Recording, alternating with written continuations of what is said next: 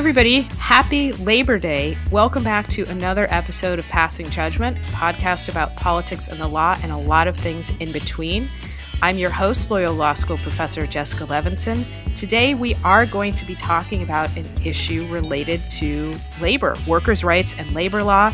We are joined by my friend, musician extraordinaire, the producer of the show, Joe Armstrong. Welcome, Joe.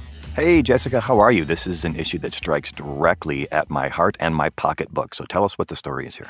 Yeah, so we're going to be talking about laws in California that affect the so-called gig economy. And if people know one law from the last legislative session in California, it's probably so-called AB5, that essentially tried to make sure that Uber and Lyft and DoorDash and Instacart weren't abusing independent contractors and tried to force them to categorize those workers as employees. So they would get all of the employment benefits like healthcare, like paid sick leave, minimum wage, rest breaks. But there was a lot of pushback on the law, not just from Uber, DoorDash, Lyft, Instacart, etc., where you would expect it, but a lot of pushback from freelancers such as yourself, who said, this just cast way too wide of a net, and you're actually hurting my ability to work and do my job. Yeah, let me set the scene on a very personal level. As someone who is a person who works in what has become, it's a very buzzy word to hear, the gig economy. And in a way, those of us who are professional musicians or professional journalists who freelance a lot, that's just a new, fancier term for getting gigs and working as a freelancer. So, setting aside the buzzy word, there's a lot of us that this law really, really impacted on a deeply personal level. I had started doing a lot of freelance work in the last few years, both as a musician and as a journalist and as a producer, recording engineer.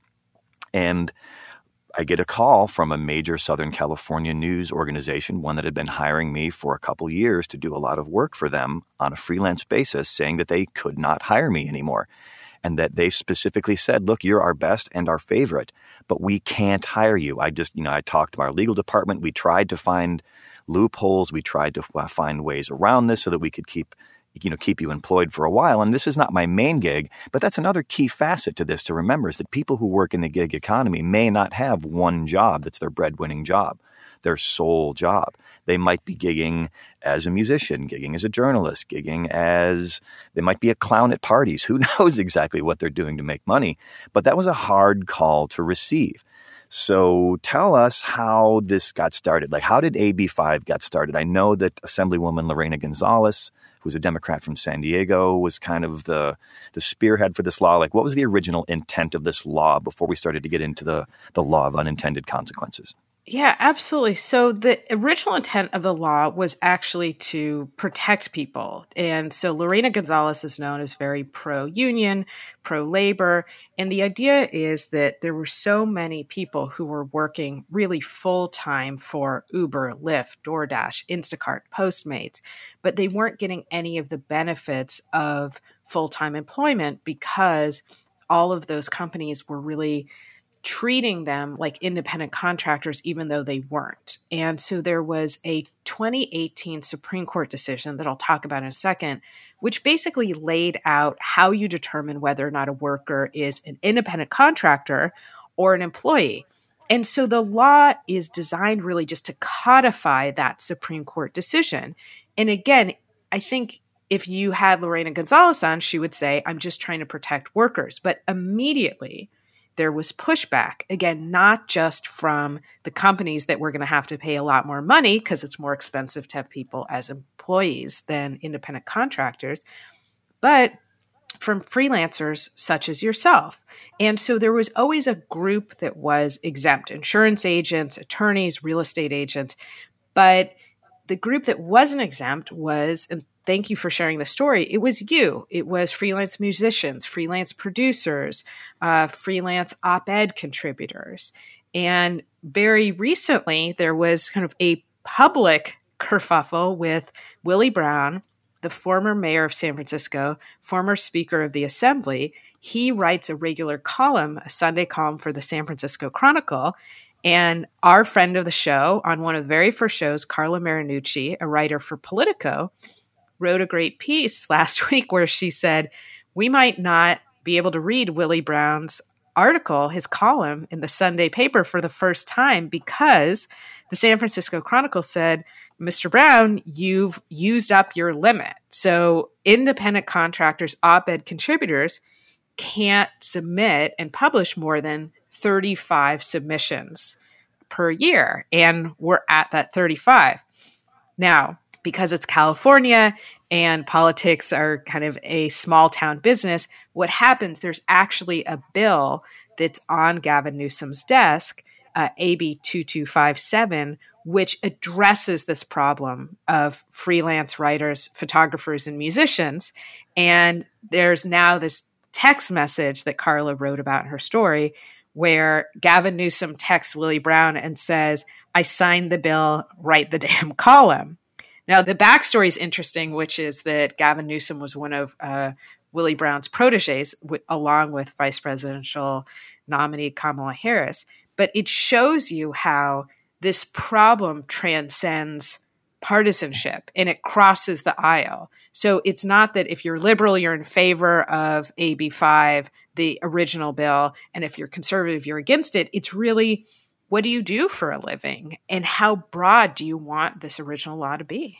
Yeah, I keep coming back to this law of unintended consequences situation, which I know I sound like a broken record in terms of that. But the irony here is that Willie Brown, who casts a very, very long shadow in California politics, would then be precluded from writing an op-ed in criticizing AB 5 because he has now reached the limit that AB 5 limits him to.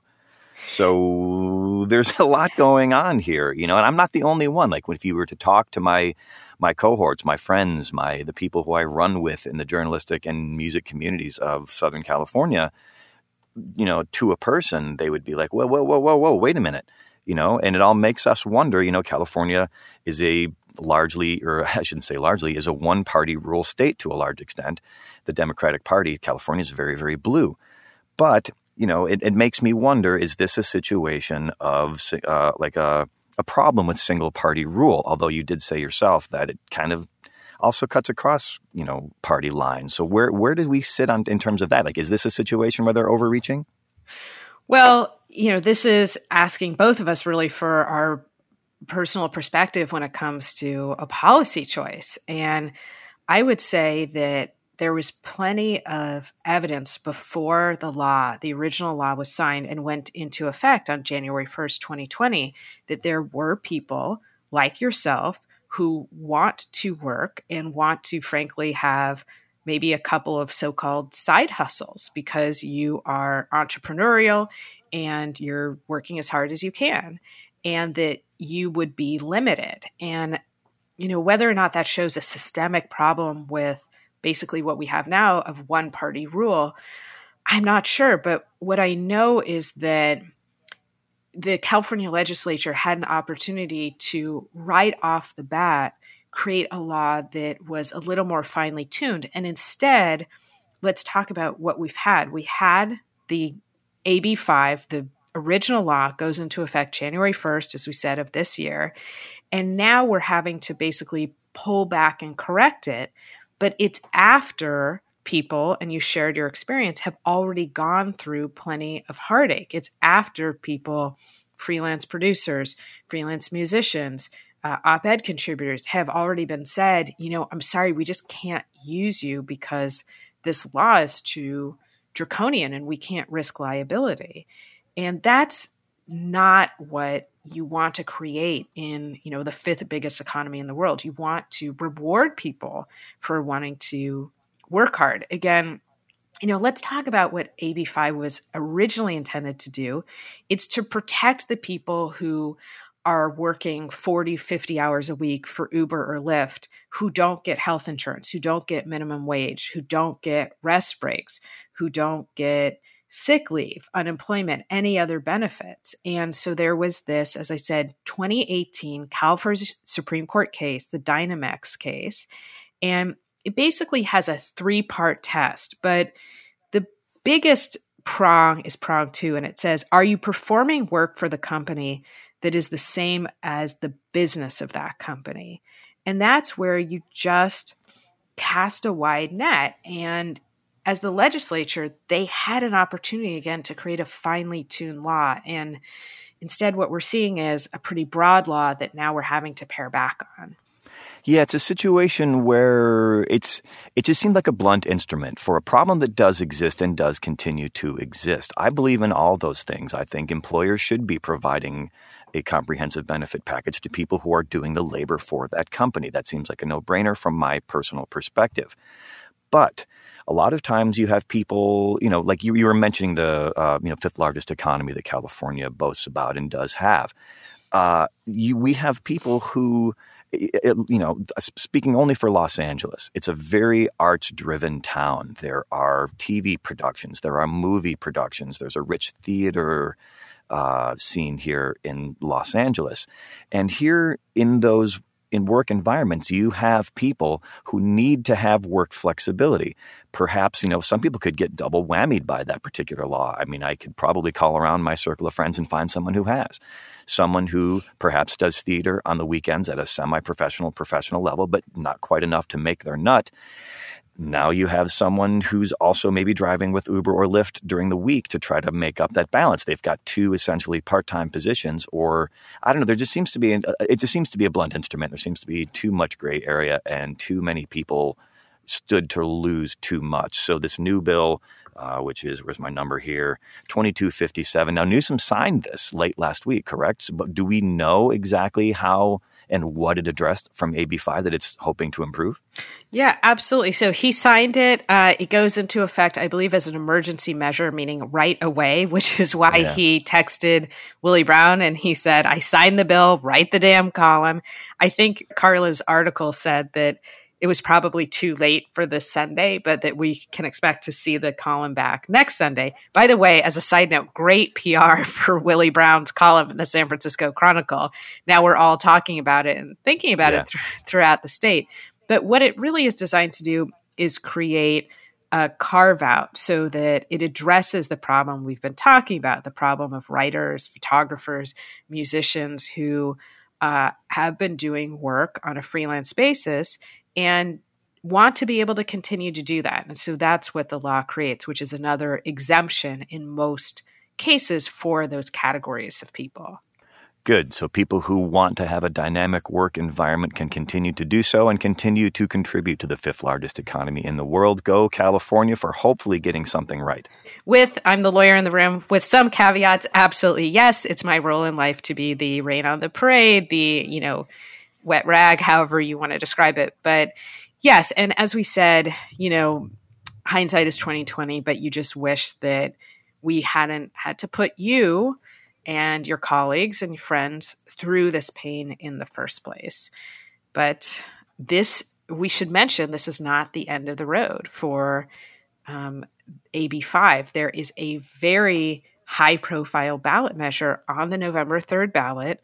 We're going to be talking about ballot measures in future episodes of Passing Judgment. Obviously, ballot measures, huge issue in California.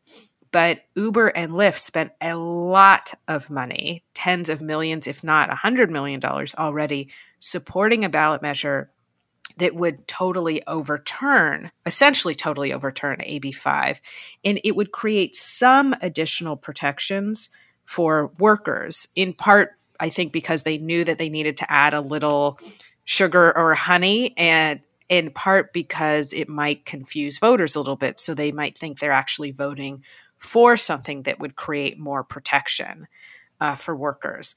So this is one of the big measures on the ballot. We'll talk about it in more detail, but the law that Governor Newsom just signed, the bill that he just signed, arguably addresses a lot of the concerns that freelancers had. And now the question for the ballot measure really is just, do you want to undo the other protections of AB5?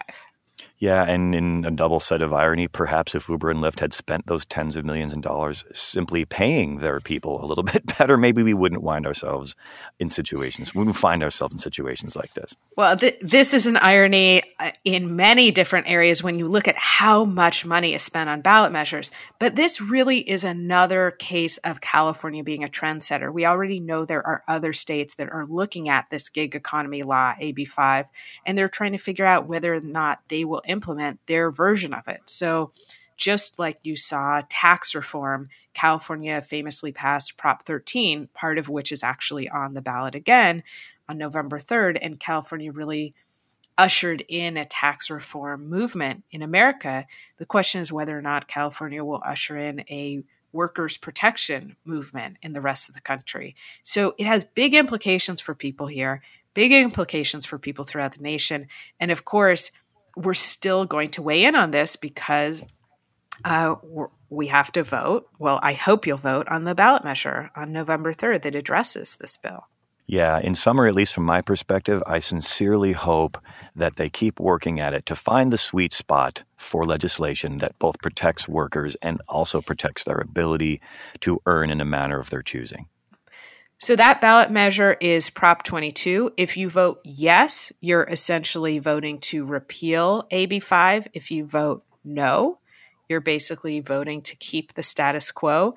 Listeners, we will keep you updated on this. Joe, I'm so glad that you could spend a little time talking to us about this. You made an abstract problem feel concrete. And listeners, as you know, you can find Joe has his own podcast, Independence Day, across social media platforms on In-Depth Day.